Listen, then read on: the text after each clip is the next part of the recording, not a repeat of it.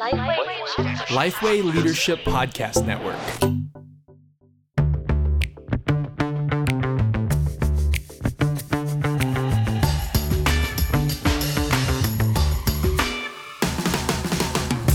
G'day, I'm Scott Sanders. I'm Derek Hanna. Welcome to The One Thing, a podcast designed to give you one solid practical tip for Gospel Centre ministry every week. Now, Derek, Scott, we're back in our building. It's been like 2 years, COVID, building renovations. It was wonderful to get back into our church. You're talking about church building. My church building, yeah. Yeah, that's good. We've been churching the whole time, but Okay. actually back in our church building. What was good about it? I think finally seeing, the fruition of a project that has been all about connecting people with the life, love and freedom found in Jesus. To actually sort of start to see that happening, to see people looking in, seeing the church space. And one of the best moments of yesterday's service was hearing stories and people's reflections on the last 12 months. And there are a number of people who have become Christians, just in the last 3 months. So I reckon that's always great to hear, because it wasn't the building that necessarily did that. It was, God's people inviting them to hear about Jesus, inviting them to church. Okay, tell me the one big thing that you, or maybe it came out yesterday, what do you hope from this new building? You got brand spanking new building, it's amazing. 10 years time, what do you hope happens through the building? Yeah, we had a prayer meeting on Saturday, and I just worked through each of the rooms and just prayed that, the ministry purpose from those rooms would happen. But my big hope is that we actually see loads of people become Christian in the local area. The vision of the church is to see 1,000 people meeting on a Sunday regularly. I don't reckon we got the building for that. It'll probably be 5 services. There'll be one on Saturday. So I think we're gonna tap out of the size, but I reckon we'll get pretty close. That's good. So that's my hope. Well, that's a good thing to pray for, but for now, you've pressed play on another episode of The One Thing, Small Group Leaders. Now, this is hopefully we've got small group leaders listening in. Hopefully we've got senior pastors who are working with key leaders in their church to see their small groups ministry happening. And hopefully we've also got pastors who have been set aside to specifically just push into this area of church life. It's a really important structure. And so we want to, reiterate some things you've probably heard. We want to keep, playing the same notes. But we also want to address, what it is you should be thinking about now as in your small groups ministry. Yeah, it's an interesting phrase, playing the same notes. It'd be a bit boring if you did play the same notes, but playing the same tune maybe. Play the same tune. Look, is it? I don't want. You can edit that out in post-production. I don't want to split hairs. Natalie, my wife, on the weekend was explaining a whole bunch of musical stuff to me, and I was amazed. I played her this song, and I said, "Did you notice something special in that?" And she got it like straight away, and then she wasn't surprised. She's like, "Yeah, but I'm a musician. I know what I'm talking about." I was like, I just was amazed. Like, I played her this Led Zeppelin song, and she picked what was going, what was going on. And this is the kind of gold that happens when we do a podcast, Scott. People are wondering what is going on. Anyway, this is what going on. Here are some things to remind you of, just around small group myths before we kick into talking about the importance of small groups for churches. Some of the things we keep banging on about. You want me to run through them? Yep. Okay, I'll just do 5 very quickly. 1, small groups are just something we should run because everyone does it. No. You got to be deliberate about why you do it. You got to understand what their purpose is. There's nothing inherently biblically mandated about having small groups in church. And not everyone does it. Not everyone does it. Heresy. Anyway, so you don't have to. Number 2, small groups are the discipling ministry of a church.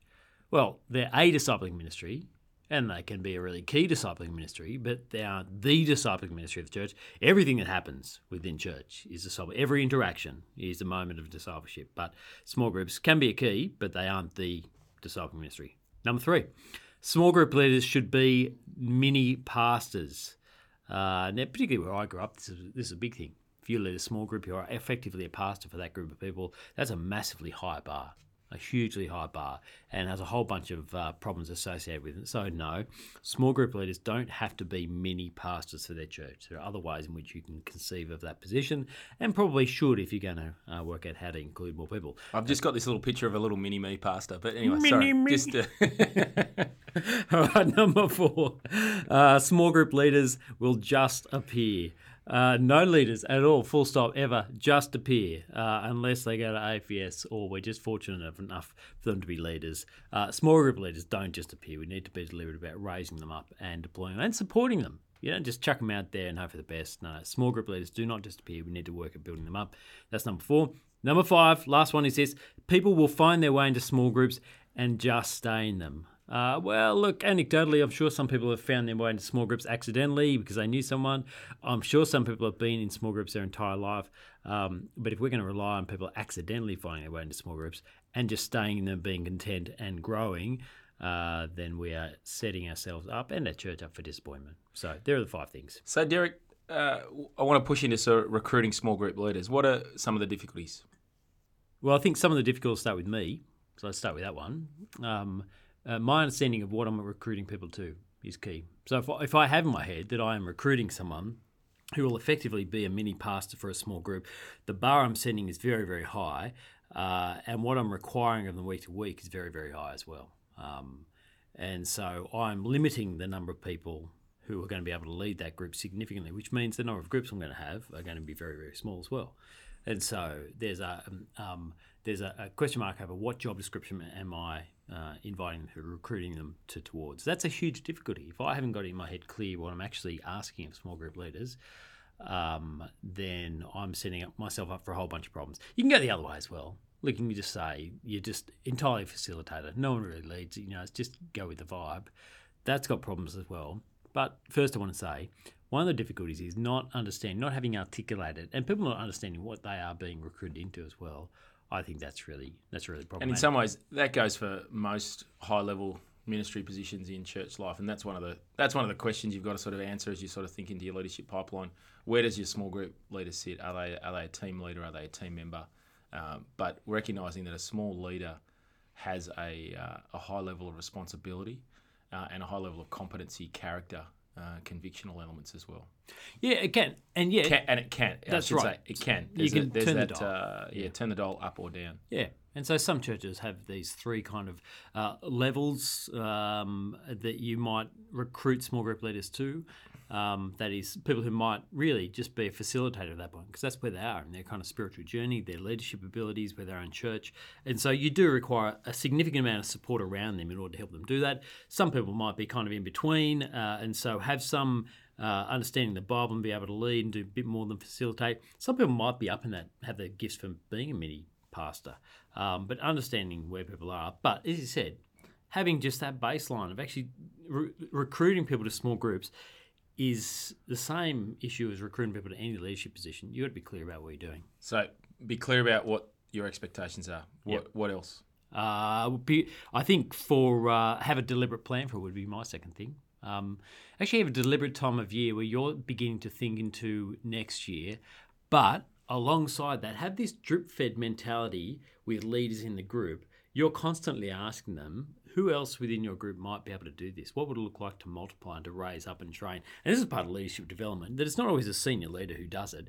You want to equip people who are leading underneath you to be doing the small things in leadership, to be able to hand over authority and responsibility within that as well. That's how you get good long-term leadership pipelines, by not just you doing it, but by everyone owning that leadership development space. Anything else? No, nothing from me. I've got a question for you, though. Okay, so let me give you a scenario then. Limited number of churches. You've got a church of 100, limited number of leaders within that church. You've got a whole bunch of ministries to run. You're looking at 5 leaders, key leaders, capable leaders. How is it you know whether to deploy them to the 5 growth groups you've got, or maybe take a risk and put other people in growth groups and spread around? How are you making that decision about deployment? Well, I think first you've got to have your plan of where you're going. So where do you actually want to get to? You need to assess, okay, is this an area of church life that we've actually got a problem, and so we want to put resource to it. But recognising that if we put resources into small group ministry leaders, it means we're not putting resources into other important aspects of church like our gathering, which is a key place of discipleship, but also a key place of welcoming the outsider, and seeing community life happen, seeing mission happen. So we've got to recognise that a decision to move someone here in a ministry role will mean that they won't be in another ministry role. So again, in the context of the whole church needs, you need to weigh up, well, where is it that we actually need to put resource, and that can change as the church grows. That can change, based on where things are at. So I think that's the first question, to actually have a larger plan that you're actually working towards.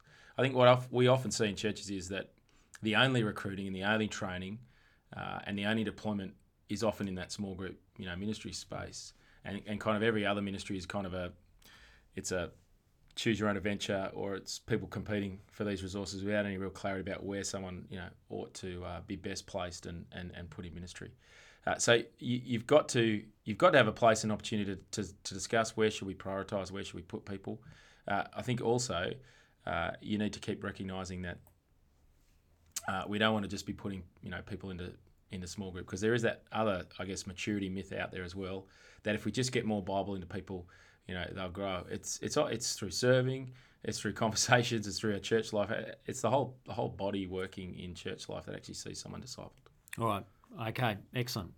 Now, as we think, 2022 to 2023, probably as well, a lot of the leaders leading this year may have come and led through COVID, which was pretty exhausting. Oh, leading a small group on COVID.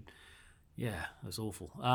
But how do you keep them going between this year and next? What do you do to support them, care for them? Well, I think this is one of the other difficulties that we have in facing, recruiting people for small groups ministry, is that we're actually not doing the hygiene stuff well. So people in small group structure often actually don't feel cared for. They don't feel regularly met up with. And so often one of the reasons we've got a problem with small group leaders is that we're actually losing a lot of people into small group ministry. They're tired, they're worn out. So you need to have a regular ongoing sort of hygiene system in place to make sure that you're actually growing and helping facilitate the growth of your small group leaders. I think that'll help you recruit small group leaders, because people will know, I'm going to jump in here, I'm actually going to be cared for, I'm going to be mentored, developed in that role, and I've got confidence that that's going to happen.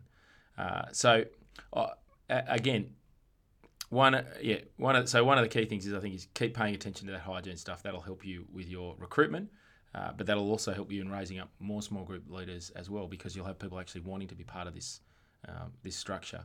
I think the other thing to say is that the small groups ministry really is, and people in small groups really kind of tells you your underlying growth in church life. So if that figure's trending up, often that's where people actually land. It's where they say, yep, I'm part of this church. The wallet's often the last thing to sort of, get converted into church life. So looking at your small group number, I reckon that's a good one to sort of regularly get a trend figure on, and to regularly go, okay, well, if church continues to grow at this rate, then that means next year we're going to need, this many groups. Likewise, I think you also want to analyse your small groups and see how many are actually full and full regularly, to see if you've actually got capacity. And that'll actually help you identify, well, what do we need next year? So then that all ought to help you work back and go, okay, we need to be always, regularly recruiting this many number of small group leaders. And now's the time really to be doing that. Now's the time to be, pulling aside some of those people, tapping them on the shoulder, starting to work with them on their training and their development. Now, often it's, we talk about having someone training alongside you. I think that's often a hard thing to do for a small group leader. You're adding another job and another competency. Often I think it's worthwhile to actually find those people who you think will be future leaders, pull them out of the system for a time, give them a term's worth of training, in a small group, thinking about things, and then, have the ability to redeploy them in the new year. Well, can I throw a little spanner in the works there? Spanner away. Because I reckon one of the things you do want to encourage leaders to do, which actually can reduce their workload while training other people, is make them be deliberate about handing off roles within their group. So someone who may be exhibiting some sort of leadership skills, or you think they might have some leadership chops, you hand them prayer each week. So their role is to organise prayer, bring a couple of prayer points and run that section of it. Another person, their role is to organise the hospitality aspect of it. Now, they're just little moments of stepping into leadership that I think we can handle, which actually reduce the workload of the leader overall, help them to delegate, raise up, all those kind of things. So Derek, what do you do if a small group leader isn't doing great? How do you gently move them on? You just got to cut the cord. Cut the cord. No. Spoken like a man who's not a pastor. Well, my gut feeling is if someone isn't doing well as a growth group leader, generally they're going to know, and they're not going to be enjoying it. They're going to be dreading each week. And so they're just waiting for someone to help them know how to move forward. And sometimes that moving forward may be saying to them, this may not be where your gifts lie. And there's a sense of relief that can come when someone hears that they can be let off the hook in this. Because it's not nice serving in a way where you feel useless. What about putting it on the other foot, though? You're the small groups, coordinator for church life. Yeah. You've identified that I'm a problem small group leader. Yeah. You've worked out, I'm just not great at facilitating a group. Yeah. How do you have that conversation with me? Why How do is you Tom move me? laughing as you say that? I don't know. How do you say that? Yeah, look, it's tricky and it's delicate, particularly if they've been leading for a long time. This can happen in established churches because people have been in the same group for 20 years and the group is completely ineffective. They haven't grown. They rarely open the Bible. They don't integrate anyone new. And some people are just there because they have to be there. They're hostages there. And so it's a really tricky situation to do it. You've got to work out. You've got to work out at that point what you value more. And so I would argue, do you? Sometimes you just got to let it go for a while. Well, you've got other fish to fry. You've got other battles to fight.